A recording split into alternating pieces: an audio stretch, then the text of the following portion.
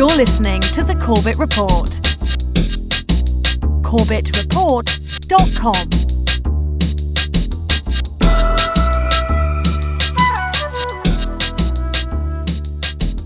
Welcome, ladies and gentlemen, welcome to another edition of the Corbett Report. I'm your host, James Corbett of CorbettReport.com, coming to you, as always, from the sunny climes of Western Japan, here on the 12th day of July, 2013. Welcome to episode 275 of the Corbett Report podcast, Solutions, Boycotts, and Buycotts. Well, the basic premise of today's episode is so remarkably simple that even a child could follow the logic behind it. So let's think of a case example. Let's imagine a morbidly obese man who goes to eat at McDonald's every single day. And at a certain point, he realizes that there may be some linkage between the crap that he's ingesting at McDonald's and his morbid obesity. And he becomes outraged at McDonald's. Well, I can't believe this corporation has been feeding me this crap all this time. This is at least partially why I'm so horribly obese. I'm really angry at McDonald's. Well, this man has two ways to direct his anger. The first would be to start some sort of political campaign, start some awareness campaign, start some lobbying campaign to try to get McDonald's to change its menu so that they would start feeding him healthier options. Well, we should make sure that McDonald's isn't allowed to sell bad food to me. We should make sure that they can only sell healthy food so that no matter how much I eat there, I will become a healthy, fit individual. Or the person can simply stop eating crap at McDonald's.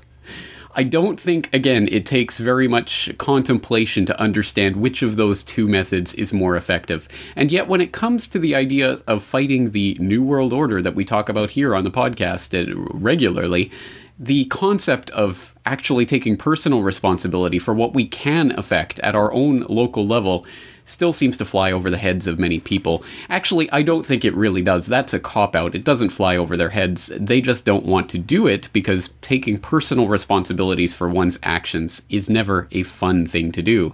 So there are a lot of people who will make excuses for why they don't need to stop feeding the beast that is enslaving them.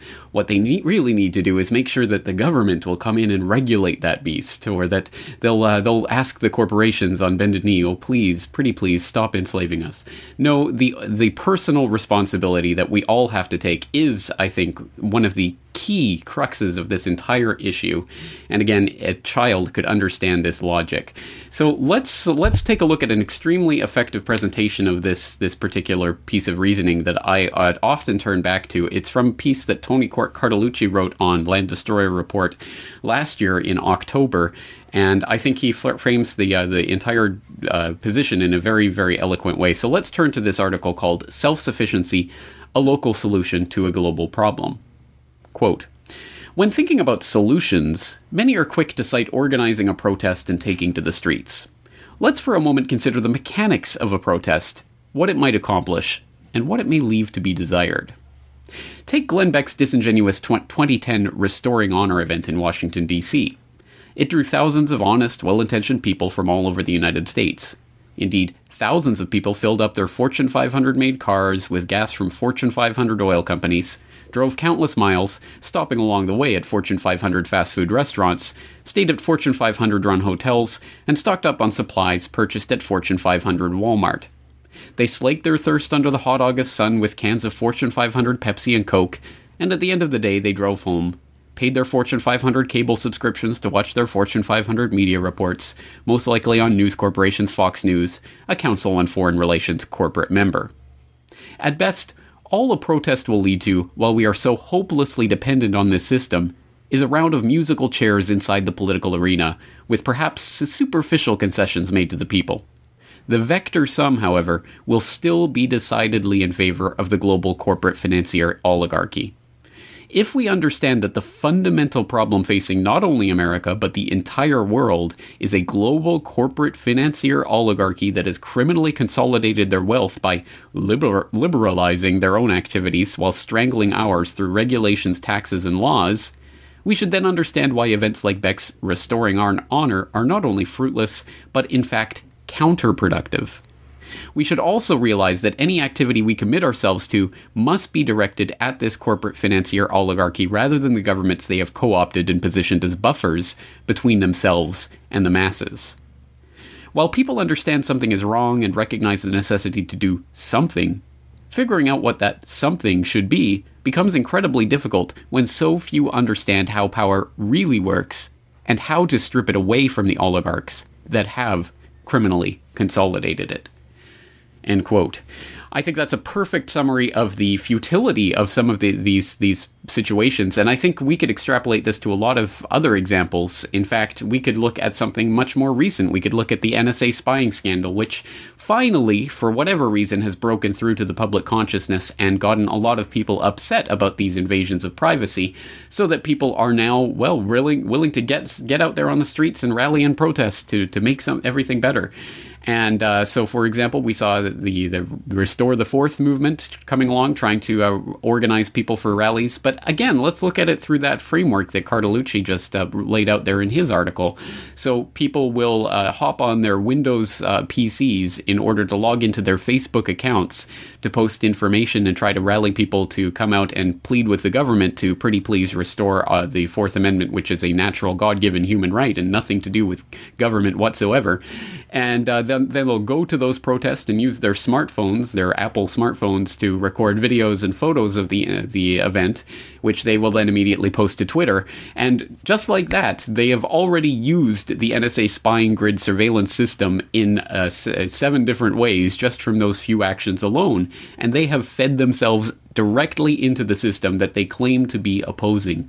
Once again, it's like the fat man raging at McDonald's and trying to get them to offer healthier options rather than simply stop eating at McDonald's. Well, again, simply stop using the technology and stop paying, more importantly, stop paying for the technology from the companies that are admittedly in bed with the government and admittedly cooperating in this surveillance system. So this is the crux of today's episode. Rather than lecturing at you about the theory of this practice, why don't we actually get into the nitty-gritty and the nuts and bolts? Because that's what we're really here for at the end of the day anyway. And in that regard, we've lined up a lot of very interesting interviews with some very interesting people in the last few days at CorbettReport.com. So I hope you are following the interviews to RSS feed at Corbett Report so that you can follow these conversations as they're happening.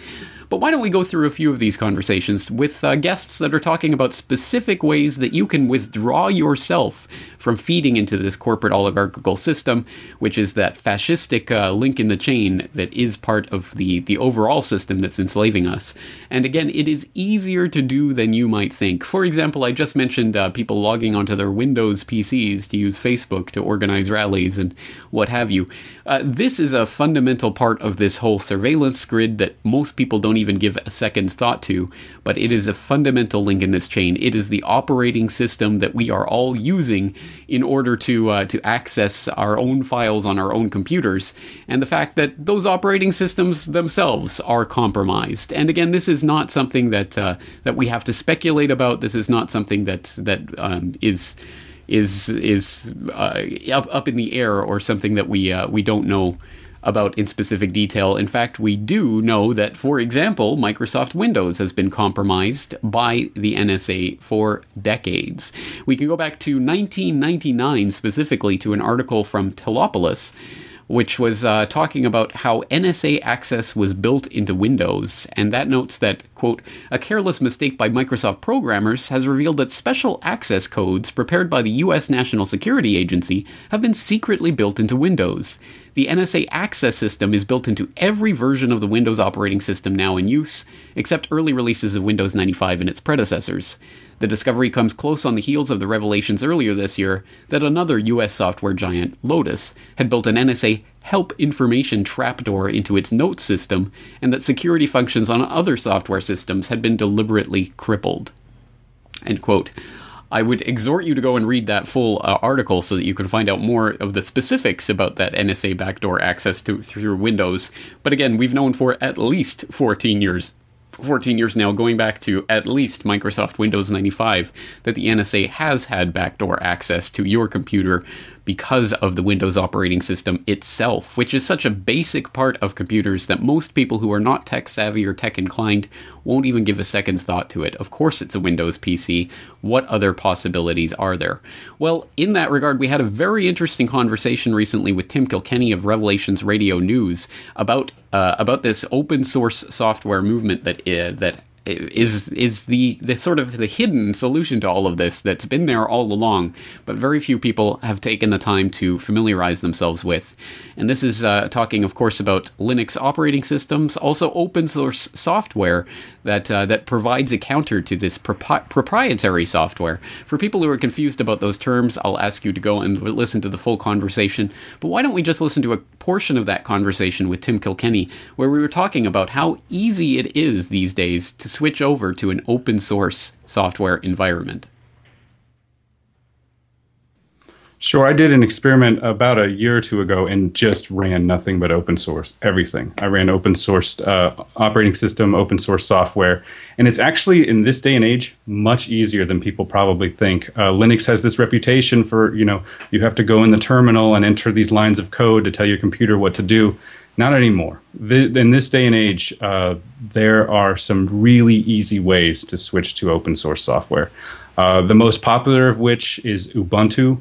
And just like you said, you can go to a website, which is ubuntu.com, and you can get a live version of the CD. You download it. It's an ISO. And you just make it a bootable CD. If you're on a Mac system, you just right-click. If you're on a Windows 7, I think there is an option where you can make it a bootable CD. You download it, you shut your computer off, you turn it back on, and you can actually try out the interface just with, from the CD and, see what, you would like, if you would like it. And there's all kinds of videos on YouTube, people sitting their parents or grandparents down to try Windows 8 and then to try Ubuntu or Linux Mint or one of these.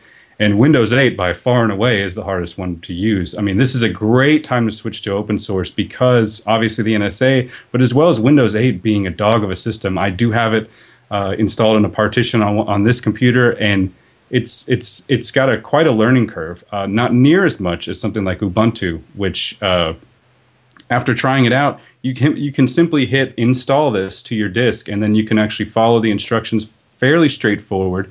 You can dual boot, where if you can hold on to your Windows and still have Linux or still have Ubuntu, or you can just overwrite the whole thing.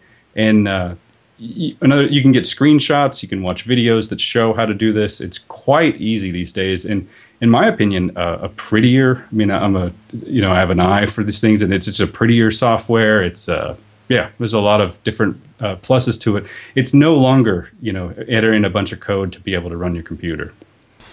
Well, of course, that's the operating system, which, of course, is kind of the base, as we were saying, for all the applications. But then there are the actual applications that people want to use themselves, the actual programs. When it comes to that, it can be much more difficult to be open source, only open source, but not as difficult, again, as people might believe. And for people who are wedded to things like Microsoft Office, it's really important to understand that there are things like OpenOffice, which I use myself. Why on earth would you pay Microsoft for a program which is equally as good and equally as proficient in a completely open source format that's freely available for download? So let's talk about some of those alternatives that people can be using.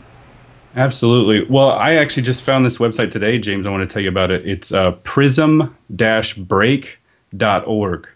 And prismbreak.org is a website that shows all of the software needs that you might have or uses that you might have on one side, and on the right side, it has a open source, free and open source version of those. So, of course, you mentioned the number one thing people say is, "Oh my gosh, I can't do without Microsoft Office." That's the one.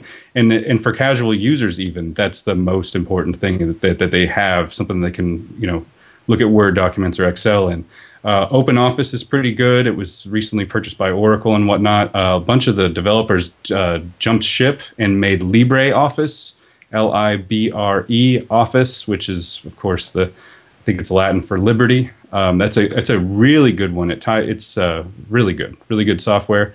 There's a few others. If you need Photoshop, there's of course GIMP, which I know you use. If you need Adobe Illustrator, there's Inkscape. If you need Microsoft Outlook. There's, of course, Thunderbird. If you need an audio editor, I know there's Audacity. I think you also use that.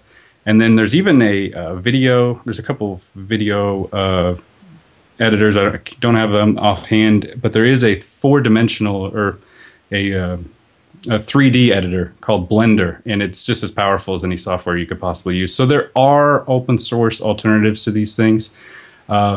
They're free, therefore they don't have a lot of advertisements. People don't know about them. They have to go out and seek them. You're not going to see an ad for Ubuntu, when you're watching the Super Bowl or whatnot. These things, you just have to seek them out, but there are large numbers of communities who are dedicated to these things, who put their whole lives into running these things. We've talked about on my show, and I know you talk about it a lot, is hackers and whether they work for the government, but they all generally use Linux. They're developing software. They're using open source software because it's the safest. Once again, Tim Kilkenny of Revelations Radio News, and once again, I would hope you would listen to that full conversation where we talk in more length and detail about open source software, open source operating systems, what that really means, why it's important. But I hope you at least get the gist of this, that again, if we are paying Microsoft and Apple and these other companies so that they can give us their spy-laden, backdoor, booby-trapped software, then we are a part of the system. We are actively complicit and cooperating in the system that is enslaving us. So again, we have to understand our personal responsibility in this, and the very least that each and every one of us can do is to remove our personal responsibility by removing our support, monetary and otherwise, from these structures.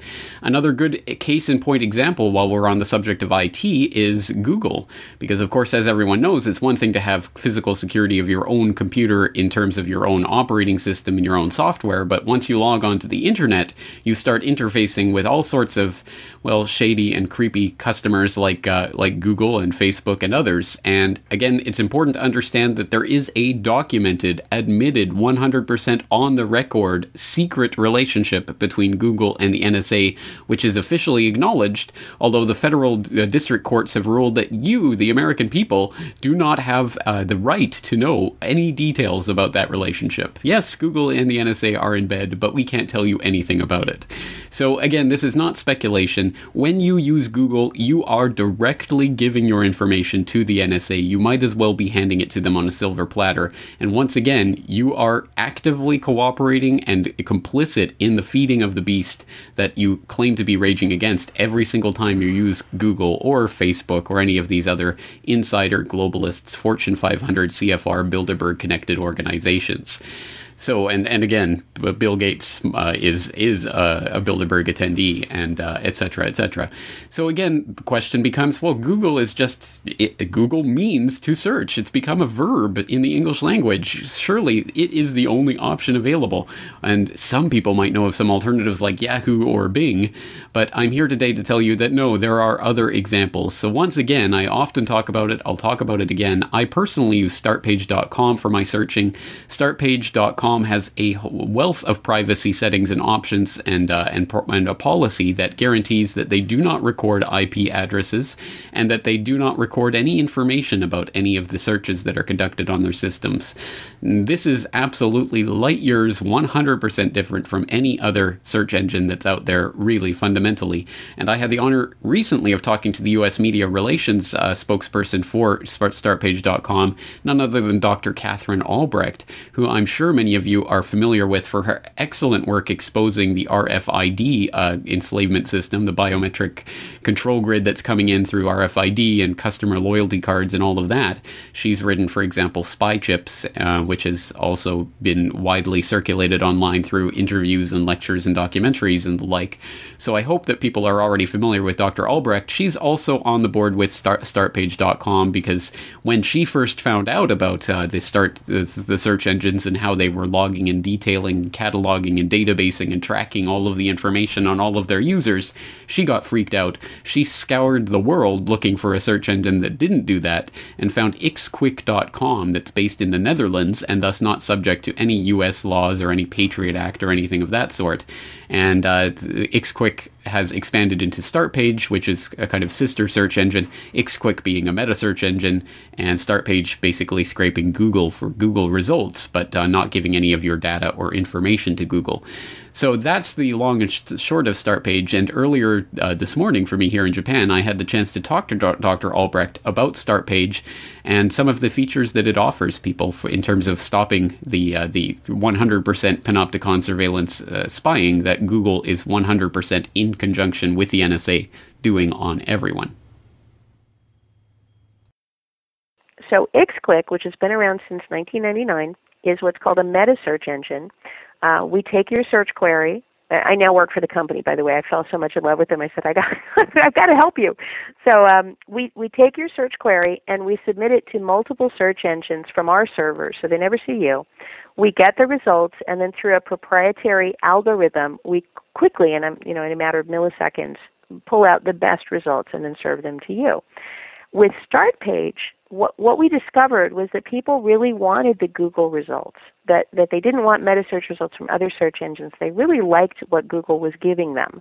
And, that's no surprise. Google is the best search engine on planet Earth, bar none. I don't think anybody questions that. So what we did was we created the Startpage search engine, which is a private portal to access Google results. So when you go to Startpage, you'll see a little search box just like you would see it at Google or Bing. You type in your search term. We take your search term. We strip out anything that would identify you. We submit it ourselves from our servers to Google. We get the answers.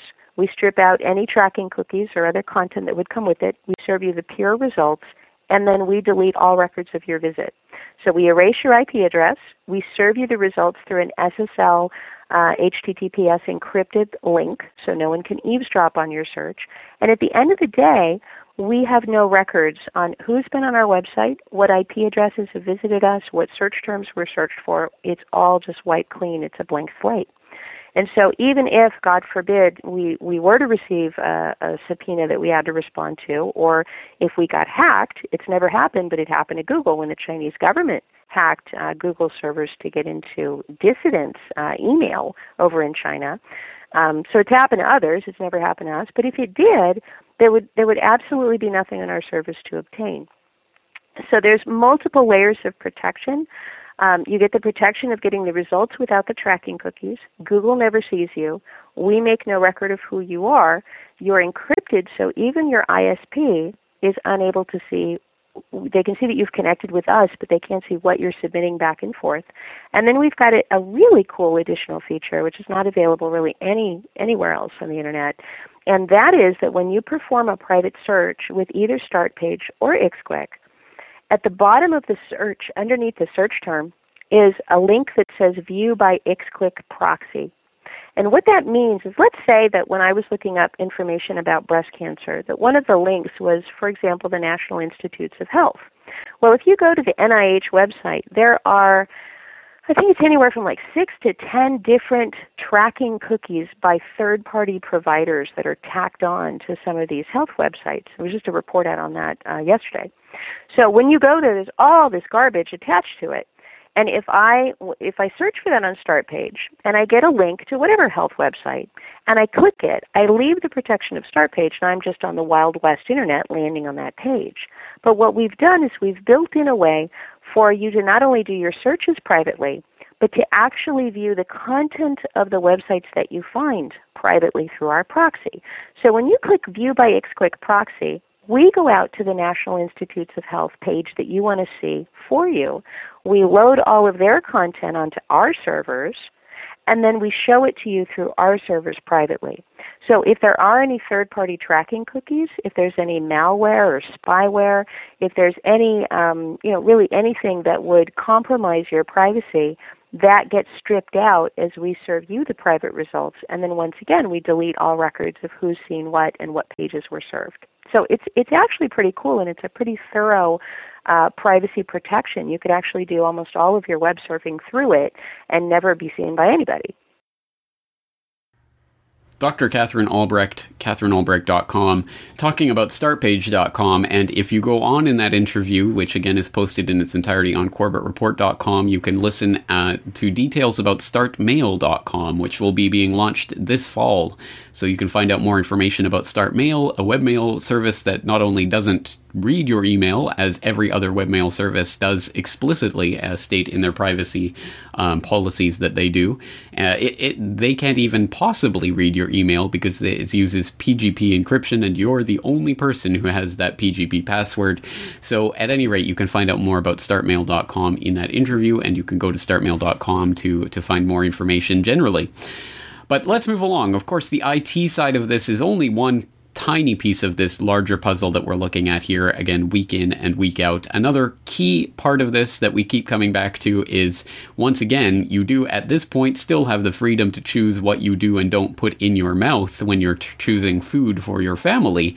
And this is an exceptionally important piece of the puzzle because, again, a sickened and defeated population is one that is easily controlled and colonized.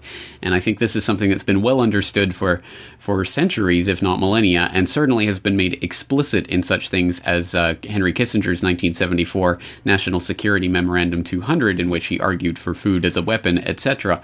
This is something that, again, has been long talked about and long understood in globalist elite circles, that food can be used as a weapon against the people. And of course, we are seeing that very specifically with the biotech agenda rolling out through Monsanto and Dow Chemicals and all of these monstrosities that they're trying to release, not only the GMOs, but of course also all the processed foods and processed chemical crap that's being inserted into our foods. So this again is another point where if you are paying the companies that are creating this for the privilege of eating their crap that is making you sick, then at least in a small measure you are responsible for that. It is personal responsibility.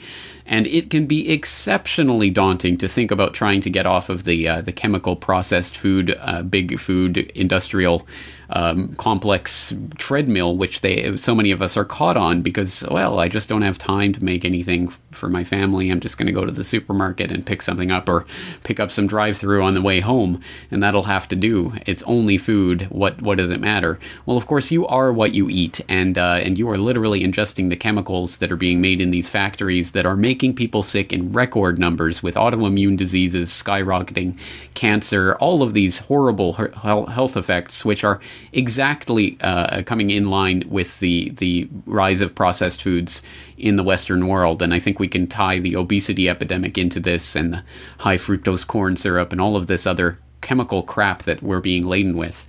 So once again, the question is, well, what can we personally do about it? And once again, the answer is you can stop paying the money to the corporations that are making this crap, and you can start paying money to local farmers and others who are producing locally produced food, that you can shake their hand and look in their eye and know what you're putting on your plate with some degree of certainty. And again, this is a very large task, and it's not something that you're likely to be able to change 100% overnight, but it is something that people can at least make baby steps towards. And once again, I'm no paragon of virtue on this. We still buy a lot of our foods from supermarkets, but we are growing more and more at home. We're getting more from family members who grow foods. We go more and more to farmers markets and local vegetable shops and the like. So we are trying to change our eating habits as well, and it's something that I think everyone should be actively engaged in, especially now that they really are flooding the food supply with all sorts of genetically engineered monstrosities. So once again, rather than simply lecturing on the utility for this, why don't we talk about the process of how to actually go about doing that? And that's something that I had the chance to talk to James Evan Pilato, of course, of MediaMonarchy.com, co-host of New World Next Week, and his girlfriend Cassie Cohn, who joined me after recording this week's New World Next Week, which, by the way, has only been released in audio form because of some technical difficulties on the video side. But after that conversation, we were able to record a conversation between the three of us talking about what James and Cassie did and how they managed to help get off of that big food system and are now sourcing much more of their food locally and organically. I was really, really scared when I left the grocery store because actually New Seasons gave us a 20% discount. which made a huge difference, especially on foods that are already perceived to be more expensive. How do we do it? That being said, this is another area where my mom is definitely the expert. My mom they budget their food on my dad's retirement, so it's pretty minimal, and she manages to eat organic and build a menu for two. And the biggest, most important component, and we actually need to get better at this, is planning ahead. Little obvious things that all good moms will tell you. Look at the sales. Look at your bulk beans for protein.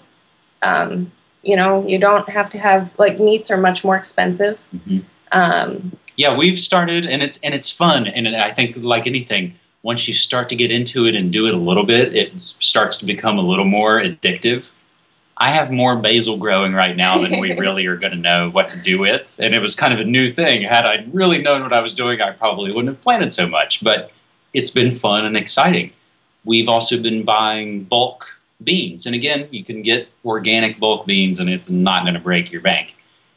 And you can store them for a while, too. You can store them, but we've been, soak them in a bowl for a while, and then boil them and do some rice, and then we basically have, kind of wrap fixings, so that when I'm getting ready to go to work, I can now bust out a wrap on my own and take that.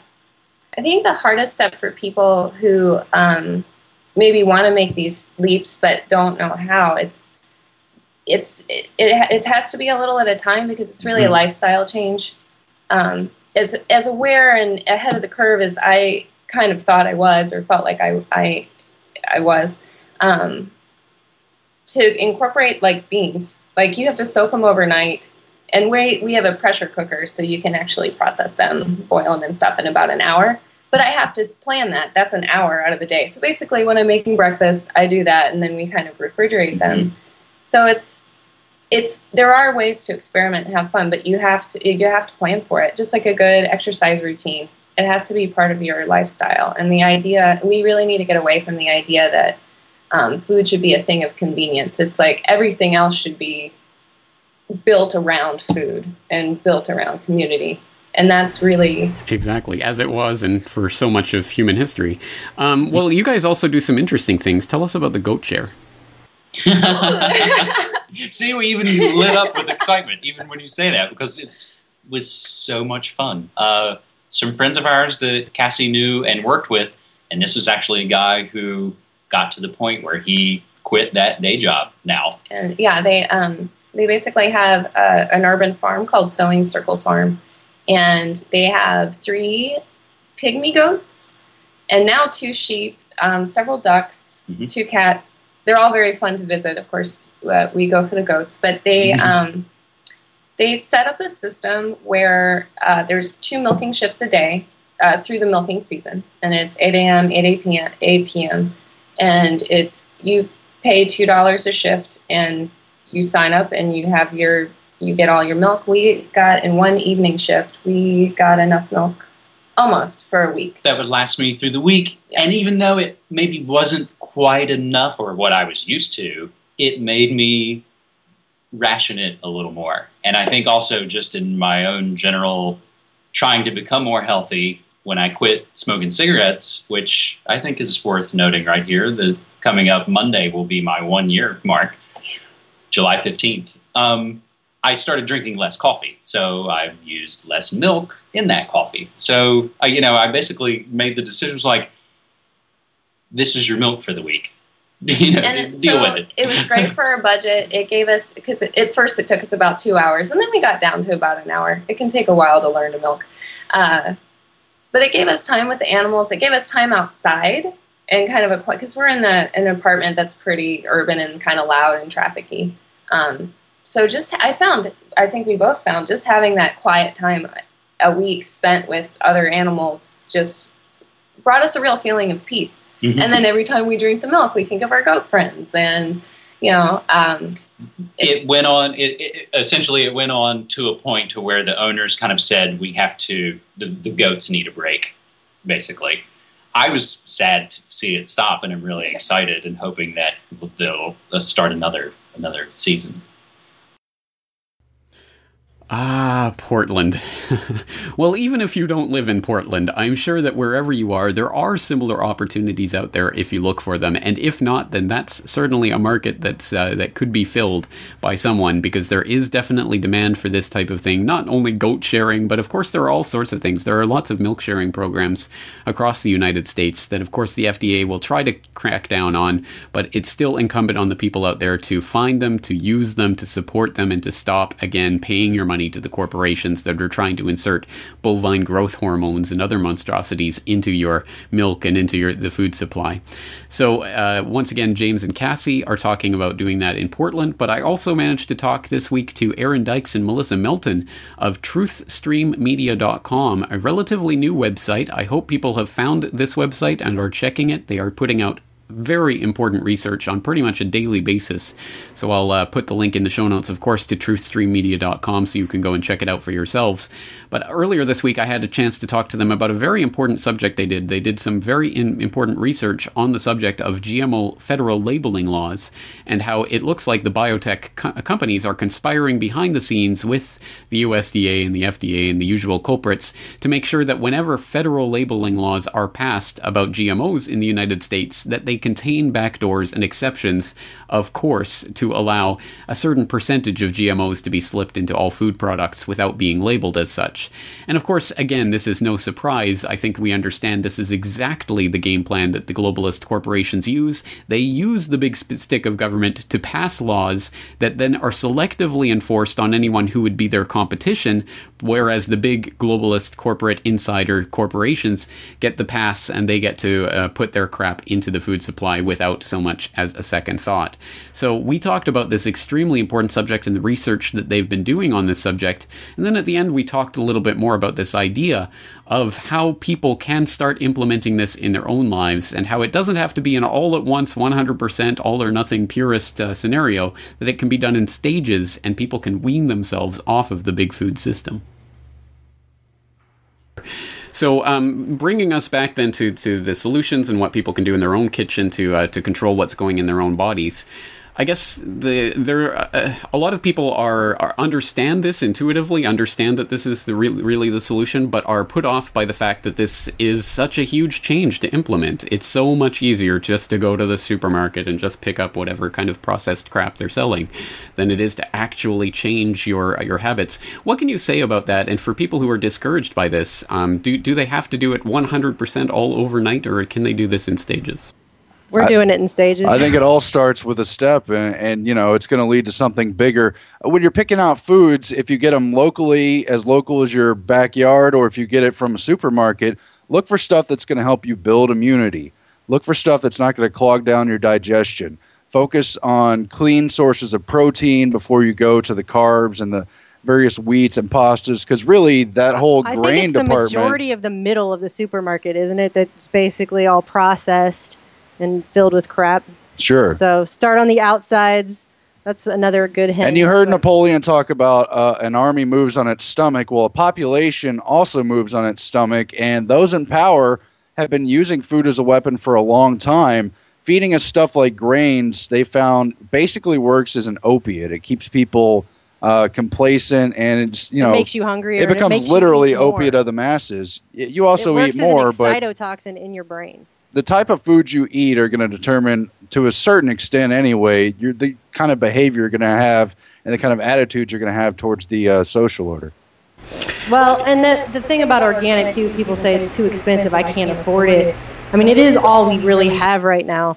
And so I would say afford organic now as much as you possibly can, or try to afford the medical bills that you're going to have to pay later when you get really ill from all of this stuff. I mean, how it starts is it hurts people in their gut. It disrupts their gut flora. It causes their intestinal lining to break down. And when you have that going on, that's where nutrients first enter your body. And when nutrients can't enter your body properly in that area, then you have 200 to 300 different symptoms that can happen to you in a range of diseases. And I think that's why in a big majority, we're seeing like off the charts here in America for sure, just everything is going up. Everything, every kind of disease, disorder, Alzheimer's, cancer, I mean, you name it. And bottom line, you want to stay out of the hospital at all costs. Try not to go there. And if you have to go there, get out literally minutes, seconds, as quick Allopathic as you medicine can. is not trying to heal you. It is trying to mask your symptoms so that you will come back for more later. I mean, that's really all it can do. But money, of course, as we know, is an exchange, and it's what are you going to ultimately put into your body? If you're going to use money to buy entertainment and television, it's not really going to net you anything. It's probably going to harm you. You've got to be putting some things that are building health and longevity into your body, even if you don't want to live, at least so you can think straight. Nice. It's some world they've got built. It's true. Well, an ounce of prevention worth a pound of cure, and that's absolutely the case for food as well. All right. Well, we've touched, I think, on all the bases. Anything else that you'd like to bring to the listeners' attention regarding GMOs and what people can do about this? It's an incredible battle. I would cite again the words of founding father Dr. Benjamin Rush. Well, I don't have his words exactly, but he said to the effect that if we don't institute the liberty of food and medicine to put into our bodies, that individuals can choose and that it's an individual right, if we don't recognize that, it's going to become a food and medicine tyranny. And because we didn't institute that in the U.S., we've definitely seen that on the rise. And there is a medical, food, industrial complex. Pharmaceuticals are very much in bed with all of that. And they want your soul, they want your body, they want your money. And I personally would disengage at all costs if possible. That, and I think that people don't seem to realize that in the time of the Great Depression, things were really bad here. But a lot of people were self-sufficient. They were growing their own food. They had farms. Now we've got something like 96% of the population relying on the other 4% for their food. And that's something that people need to really think about, because as that number gets smaller and smaller of the people producing the food versus the people depending on it, then the amount of freedom you have as to what goes into that food is going to become less and less. I mean, they've got things here now called food printers where you basically just put a glop in there and it prints out something that looks like food. I mean, eventually we're not even going to know what's being put into what we're eating at all. I mean, we barely do now. So we need to think about getting more self-sufficient on every possible level we can. And even if you've got a small space, there are answers out there, lots of research that can be done for that. So that's what we're going to try and do. And we just hope everyone else will too, because the more people that do that, the less power this system has to control us with our food. Once again, Aaron Dykes and Melissa Milton of TruthStreamMedia.com. Well, we could go on and on and on talking more about all of the various aspects and ways that people can boycott or buycott, which is to give your money to a corporation that you do support, or a company or a local businessman that you do support, rather than boycotting, withholding your money from that from a company. But we could talk about the numerous ways that this can be done and the numerous problems that this can help to alleviate, or at the very least to withdraw our support from the people that are creating the problems. And this applies to so many different things. But of course, one of the most basic, underlying, fundamental points of all human interaction is the economy. We are connected through the economy, and the connecting point, the thing that flows through the economy that connects us all, of course, is this money. That is the legal tender notes that pass for money in our day and age, that we are told is the basis for our economic system. And it is not until we start questioning that and start boycotting not only the big banks, but the biggest banks, the central banks, and their monopoly stranglehold over currency and what passes for money in our day and age, not until we start boycotting that will, I think, we have the knock-on effect of being able to take it down, the corporations as they come.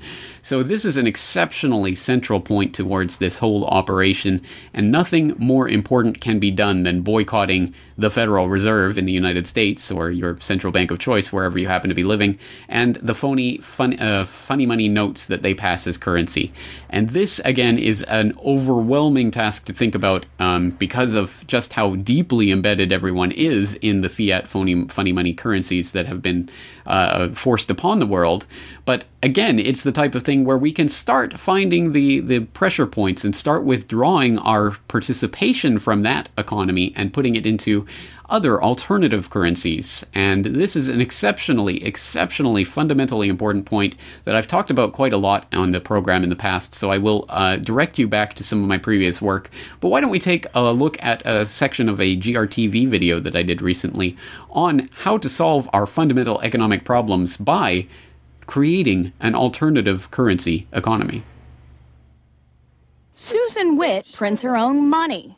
I mean, this is really high quality paper. But she's no counterfeiter. These are Berkshires, the local currency she developed for southern Berkshire, Massachusetts. It's a tool to help local businesses compete against the growing number of chain stores. On the 20-unit note is Herman Melville. The notes celebrate homegrown heroes and the beauty of the local landscape. $835,000 worth of Berkshires were printed. They're as good as greenbacks in more than 200 shops. Nicholas can pay 30% of his tuition fees using TEM, a currency found only here in Volos. The local network for exchange and solidarity, which runs this new financial system, is based in the shop of seamstress Angeliki Ioanniti.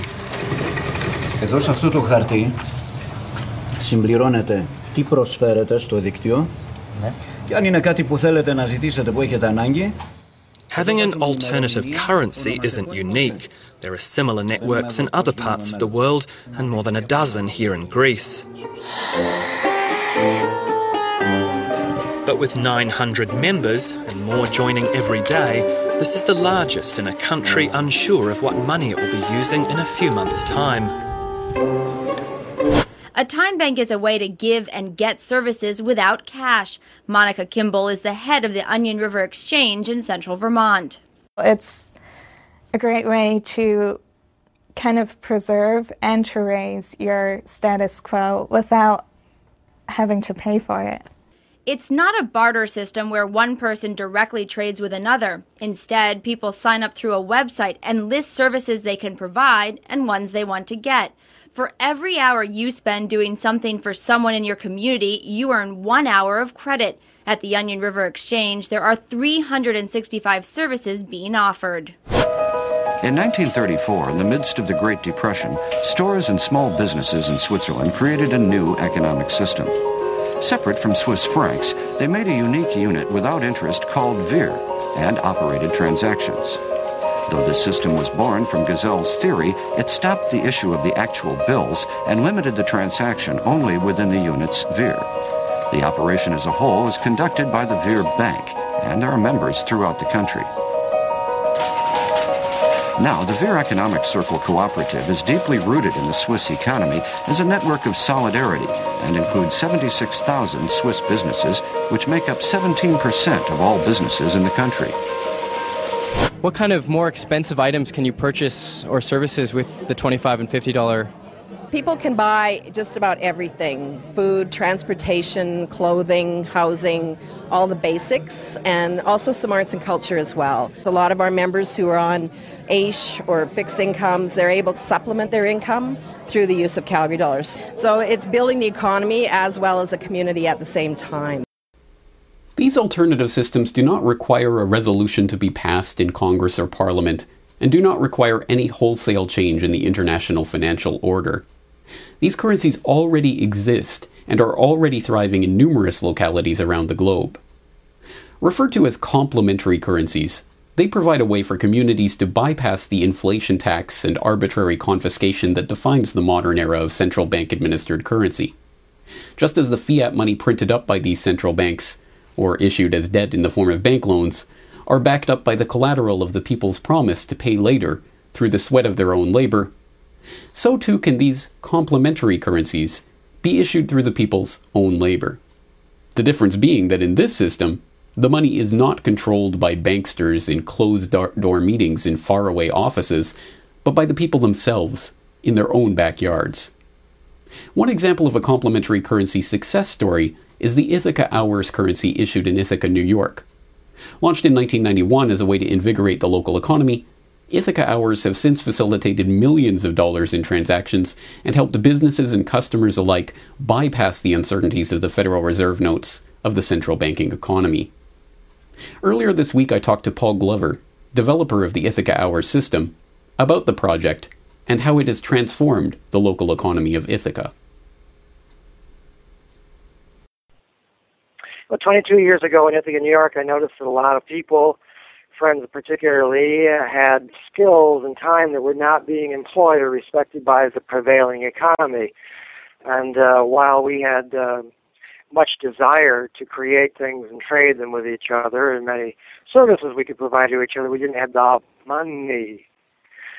So, since I have a background in graphic design, journalism, and arrogance, I went to my computer and designed paper money for Ithaca, New York. Designed pretty colorful money, with pictures of children, waterfalls, and trolley cars, and denominated in hours of labor.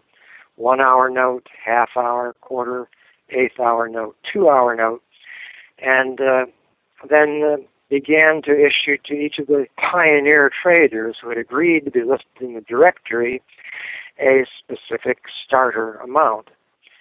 And the game began. An hour has been worth an hour of basic labor, or 10 US dollars, which at that time, 20 years ago, was double the minimum wage. People who usually expect more than $10 per hour of their service can charge multiple hours per hour, but the denomination puts between us as residents of our community that reminder that we are fellow citizens, not merely winners or losers scrambling for dollars. And it introduces us to each other on the basis of these skills and services that we have, that we are more proud to provide for each other than often is the case with a conventional job, just the stuff we have to do to get the money to pay the bills. So through that trading process, that more intimate scale process within the community, we're more easily able to become friends and lovers and political allies. Well, it is an inspiring story, isn't it? It's an inspiring story, and tell people about how much money has circulated through this community. I mean, it's important for people to understand just how successful this has been. Because we're not a computer system, we don't have a specific volume of trading recorded, but by the grapevine, by phone surveys, and over the years watching the money move, we were able to guess very reliably that several $1 million equivalent of this money has transacted over those years, making loans without charging interest up to $30,000 value, which is the fundamental monetary revolution in our system. Then as well, making grants of the money to over 100 community organizations. So it has had a powerful cultural benefit, even greater, I think, than the millions of dollars equivalent value transacted. Now, similar ideas are springing up all across America and around the globe. From mutual credit systems to time banking to private currencies and social currencies, there are no shortage of ideas for how to transition off of the current system in a gradual manner while increasing and facilitating local trade. Last month I had the chance to talk to Wayne Walton, one of the organizers behind the Colorado Mountain Hours complementary currency, about this idea and how it is being implemented in the Summit County area. Exactly right. Well, let's talk about your specific example. You're there in Summit County, Colorado, where you have a number of businesses that are participating in this Hour Currency program. Let's tell people about the program that you've set up and how it actually functions. What does it look like when someone wants to go out and buy a service through this program? Well, I think the best place is to kind of start where the money is birthed. So the way we can create it as a credit is Ezra Pound says, for instance, that money is a certificate of work done if it's issued as a credit. So what we do is we establish what is the value that we believe in our community. And we believe in our community, local independent businesses, that's valuable to stay in business under the threats of globalism. There's so many businesses that are running out of business because it's difficult, because the dominant monetary system funds globalism at the destruction of community self-sufficiency. So we want to flip the pyramid. So we value that these businesses exist. So because they already exist, they have already produced the work. So we give them 20 hours just for raising their hand and saying that they'll participate. And we give them, that's equivalent to $200. So that gets them started, and they're, by them, simply by raising their hand, we give them pieces of paper. When the business signs them, that's when it becomes money, because we're trying to show people that their value is the money. The same way that earlier that those businesses created the IOUs with their signature, in the same way they're creating these credits as a recording of work that has already been done. Additionally, whoever recruited that business, whatever individual, even you, for instance, if you knew a local independent business here in Summit County, or any listener, if you know any independent business here in Summit County and you get them to join, you get 10 hours, because that is a certificate of work that you did, because you have a relationship with a local independent business, you recruited them. So by doing this, we set up a self-sufficient, self-funding barter network. These new businesses are listed in a database, and they all just look to each other, then they can go spend the currency with one another. As with so many other ideas for resistance of the status quo, the complementary currency idea is only as strong as the public's willingness to use it. Sadly, the comfortable inertia that the status quo offers is enough to keep many from even entertaining the idea of using a different form of money. But as the people in Volos, Greece, and other cash-strapped locations around the globe are finding, having an established complementary currency can help a community survive and even thrive in the midst of the economic chaos that we can all see coming. Just as currencies like Ithaca Hours and Mountain Hours have proven themselves to be successful, so have many complementary currencies withered away from lack of community support. But in this age of Cyprus-style bail-ins, debt ceiling crises, and the ever-looming risk of hyperinflationary currency death spirals, it is incumbent on all of us to identify and support, or even create, a complementary currency system in our own local area. For more on this story and other breaking news and current events, please go to globalresearch.ca. For more research and analysis by James Corbett, please go to corbettreport.com. If we could ultimately take out that fundamental leverage that they have over us with the phony money, the pieces of paper that they're printing up and passing off as money in our day and age, if we can remove that lever of power from the banksters, the oligarchs, the would-be globalist connected insiders, then we have really, truly removed the fundamental fulcrum through which they apply their leverage throughout all of society. And it would be amazing to think about if we relied solely on alternative currencies, local currencies, community currencies, cryptocurrencies, what have you. Then how would they even pay their enforcers, their goons, their policemen and women in the jackbooted thug uniforms to come along and to try to put you in a cage for resisting their random dictates and decrees? It wouldn't work because, again, the currency itself would not be in their hands. That's an exceptionally important point. And again, the ramifications are almost mind-boggling to think about. So that's another key point at which we can start withdrawing our support from the system. So this is fundamentally the underlying point that I'm making today, and it goes hand in glove with the point that we're consistently making here on the Corbett Report, which is that you are a free and independent human being, and your actions do have meaning and they do have value, especially when you withdraw your support from the system that you are raging against, and simply start putting that time, money, energy, and effort into something that you want to build up, whether that be an alternative currency, whether that be a local organic farmer, whether that be an open source software project that's creating something of value that you can freely download and tinker with as you will, that doesn't have a backdoor NSA booby trap access. So again, there are as many different ways to approach this topic as there are people out there who have different expertise in different areas. Everyone can contribute to these ideas and contribute different ways of boycotting the system and buying into products that are actually useful for us. So again, this is a huge topic, and there's a million more ways that we could look at it, but we'll leave it there for now. But of course, I'm always interested to hear your comments. Please leave your comments in the YouTube video of this podcast, or of course, send your emails in through the contact form on CorbettReport.com. I'm eager to see and listen to how you guys are personally boycotting the big Fortune 500 globalist CFR-connected organizations, and what you're doing to help support alternative and local businesses.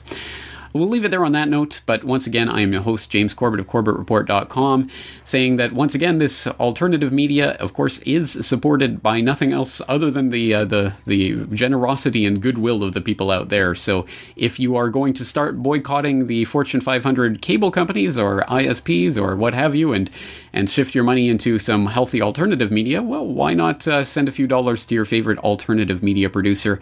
Not necessarily the Corbett Report, whatever podcast or independent music or whatever you enjoy. Send a few dollars that way and help to build up some alternatives. We'll leave things there. Once again, I'm James Corbett of CorbettReport.com, thanking you for joining me, asking you to join me again next week. I boycott everything that's not made by my hand. My hand, my hand. I boycott everything that's not made by my hand. My hand, my hand. And if I have to, I'll build myself a cardboard house with a cardboard porch from my girl and my... The Corbett Report is brought to you by the Corbett Report subscriber, a weekly newsletter featuring James Corbett's international forecaster editorial, recommended reading and viewing, discounts on Corbett Report DVDs, and once a month, a subscriber-only video. Sign up today to start receiving your copy at CorbettReport.com/support.